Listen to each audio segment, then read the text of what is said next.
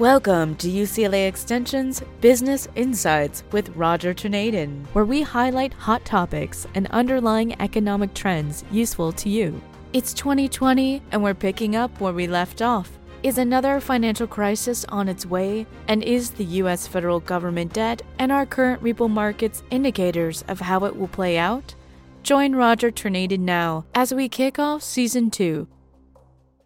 We at UCLA Extension wish all of our listeners a most successful 2020. Several have asked why our previous podcast focused on the little publicized repo marketplace. We will explain more thoroughly why this marketplace is so important in understanding global money flows, U.S. interest rates, and overall financial market stability. You may want to replay Episode 6, which begins to introduce a bit of important background, including references to the near-global financial meltdown about 10 years ago that bankrupted Bear Stearns, Lehman Brothers, Countrywide, and many large savings and loans. This past trauma related to the securitized mortgage marketplace that very few people knew about back then. The repo marketplace today has the potential to create another global financial crisis. Let's start with the fact that our U.S. Treasury conducts auctions all through the year to sell Treasury bills, Treasury notes, and Treasury bonds needed to finance the operations of our federal government. We are so used to borrowing to spend that few realize that our national debt has increased almost five-fold in the past 20 years and that it is now much higher than our entire annual gross national product. As you know, each year the federal government now spends more than $1 trillion more than it takes in from personal and business income taxes and other revenues. We owe over $23 trillion of federal government debt, and this amount is increasing by more than $1 trillion per year. Expressed in a more tangible way, next year every family in the United States will owe about $200,000 as their share of the federal government debt, and each year every family will pay their share of the interest on this debt through taxes. And about $5,000 per family per year right now is going as a part of the tax bill. We'll discuss this subject in a future podcast. Although not a part of our repo discussion, we'll also point out that the U.S. government reports its debt when it is issued, not when it is committed. For example, if the Department of Defense signed a $100 billion contract to buy new aircraft over the next 10 years, but spent $10 billion this year, only the first $10 billion would impact the budget and the debt calculation. The remaining $90 billion is ignored and not part of the debt until each future year. This is unlike the accounting for public companies, which forces recognition of all future liabilities, not just the part that is paid this year. As a result, the audits of the U.S. government not only point out this unusual practice, but year after year the auditors refuse to certify the quality of U.S. government financial statements. This is a different but important topic, as including future liabilities, particularly Social Security and Medicare, would show a today's present value liability of not the $23 trillion already borrowed, but a liability in the $100 to $200 trillion range, or 5 to 10 times the entire U.S. gross national product. Why should we care? Because the quality of our government's credit allows us to keep accumulating debt and issuing Treasury debt securities. The repo marketplace is sending us a message that new buyers of our increasing debt securities are becoming a serious issue. I recall about 10 years ago that buyers of securitized mortgage securities sniffed out a problem concerning the debt quality. Isn't that when the global market stampeded to get out of these securities and we almost had a global financial meltdown? We certainly did have, as a result, one of the worst recessions in history. Are you saying the repo marketplace could have this same kind of high risk and terrible impact? My answer is yes to this kind of global impact, but we are not there, at least not yet. Let's get to know the marketplace. And let's get to know repo securities a bit so we can better discuss it.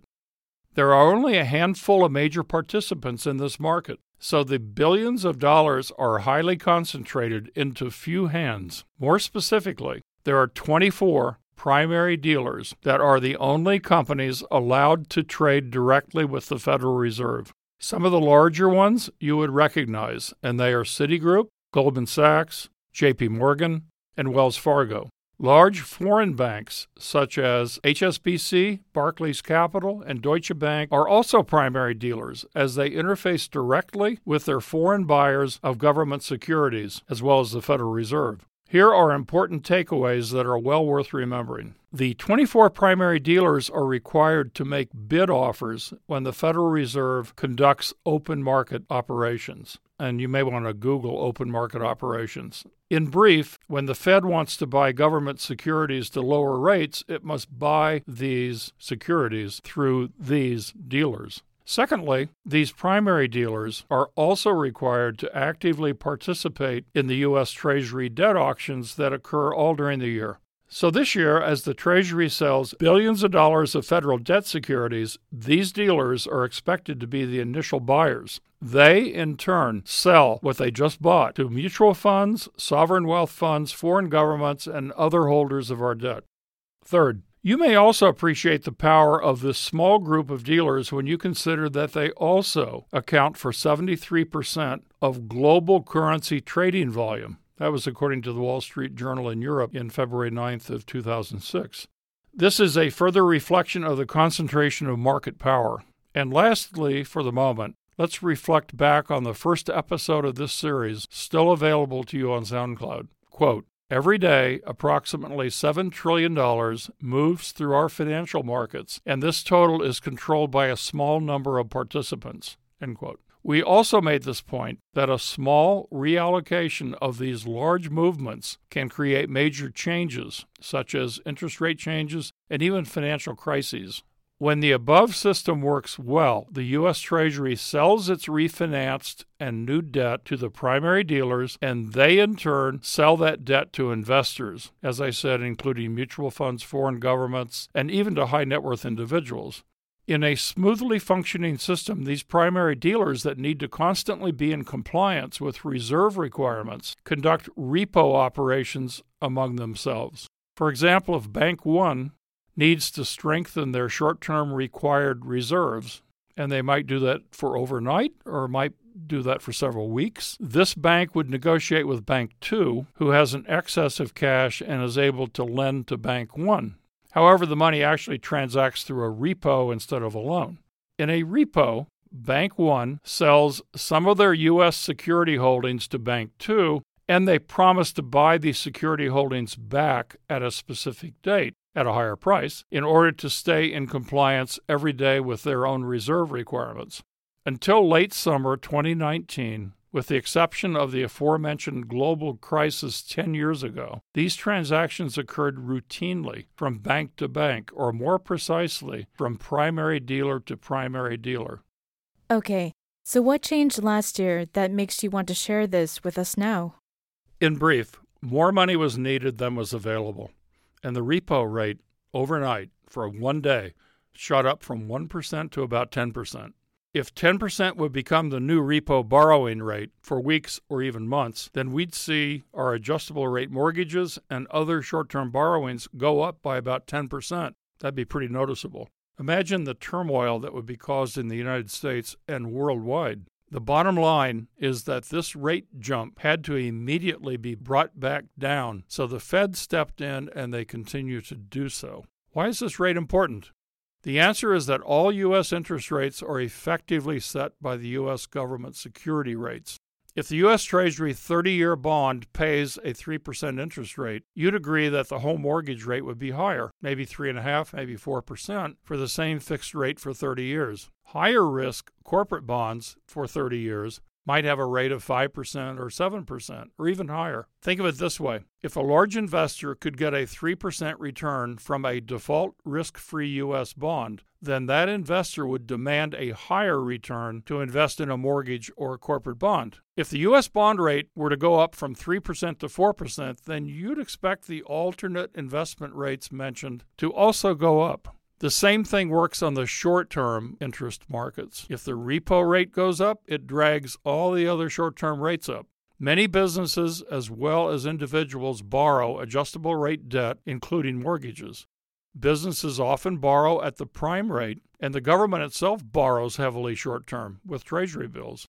At this point, I really would suggest that our listeners use the favorite search engines to find and read about not only the Treasury yield curve, but also what determines U.S. interest rates. It's complicated, but the least complex answer is that the Federal Reserve has had, so far, a strong influence on short-term interest rates, like the repo rates and federal funds rates, with their related Treasury bill rates, but they have far less influence on the long-term interest rates. Billions of Treasury notes and bonds trade worldwide every single business day, and the Federal Reserve itself doesn't have the ability to exert much influence on this long-term market. The longer-term interest rates are influenced by the creditworthiness of the United States and the expected future inflation rates here.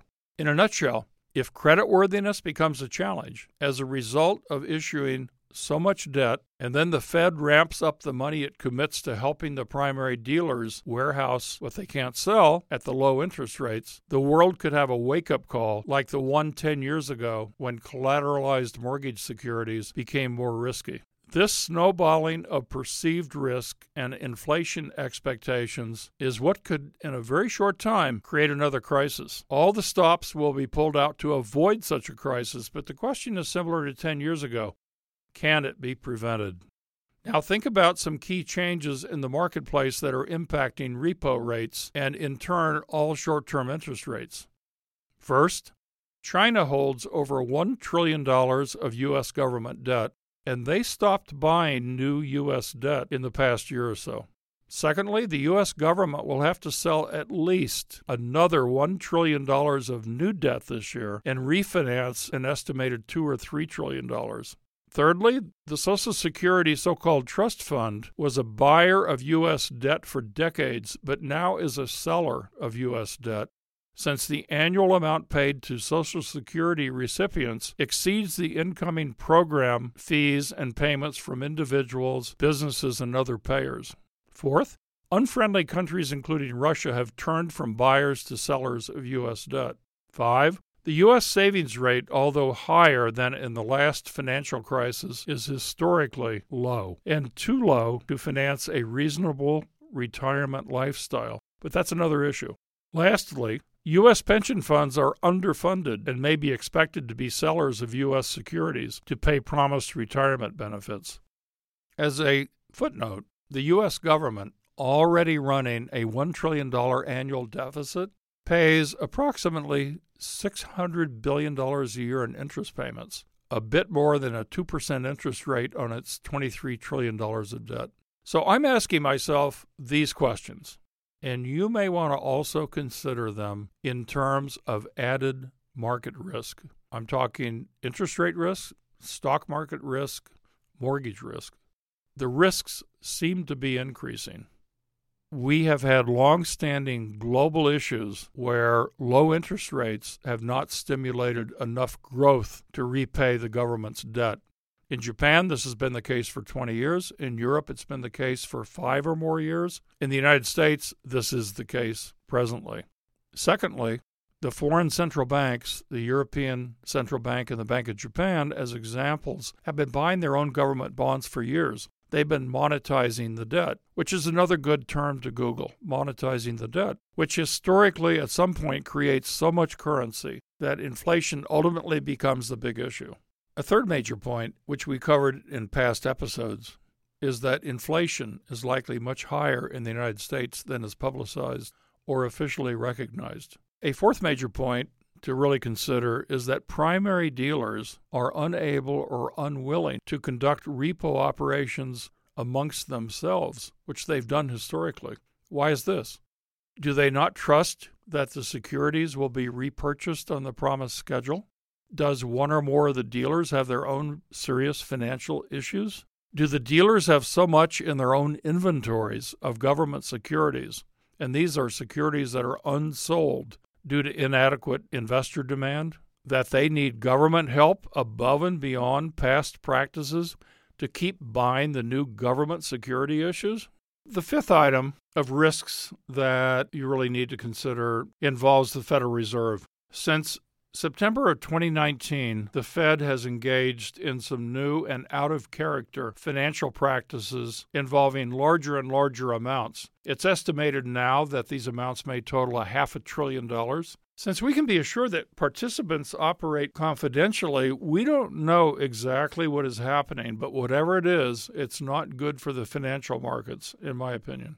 Number 6, estimates are now that the Federal Reserve, instead of decreasing their $4 trillion security portfolio, and they bought that portfolio to bail out the banks from the last financial crisis 10 years ago, that the Fed is actually increasing their lending to the primary dealers to cover, as I mentioned, over $500 billion, and that's only occurred since last year, and more specifically since about September. Since our podcasts are for educational purposes, I hope I've spurred your interest in thinking about rising financial risks in multi-trillion-dollar daily financial flows. These 24 primary dealers are in that small group of players that can change market directions, and they relate directly to another 100-plus global money center banks and sovereign wealth funds. If the repo market continues to be as stressed as it is, then we can expect new financial fears or uncertainties which will negatively impact our stock and bond markets. If you agree or disagree, please email me. In the meantime, I hope you'll Google U.S. Treasury yield curve and Google repo market news, as well as other questions that are coming into your mind. There's a lot to learn, and we don't know it all, but we're learning what red flags to look for. And importantly, we are looking to manage financial market risks as they build, instead of suffering after some of them rapidly change comfortable trends. Next time, Roger will update you on the rapidly evolving repo market issues and discuss additional long-term trends that will help you with your financial and career planning. Be sure to email us at rtornadin@uclaextension.edu on more specific questions, which we will answer either personally or select as part of our future podcast. Hosted by Business and Legal Programs Director Roger Tornadin, this podcast is presented by UCLA Extension and produced by Jamie Moss at Studio 10960. These podcasts are made for educational purposes and are not financial advice. The goal is to educate and provide resources on focused economic and job trends with the latest support research so that you can make more informed financial and career decisions that best suit your personal needs. UCLA Extension offers more than 5,000 online and in-classroom courses taught by over 2,000 leading practitioners to help you get from here to there. For more information on this podcast or our financial and legal programs, please check us out at www.uclaextension.edu. We know it's about your life, not just your money.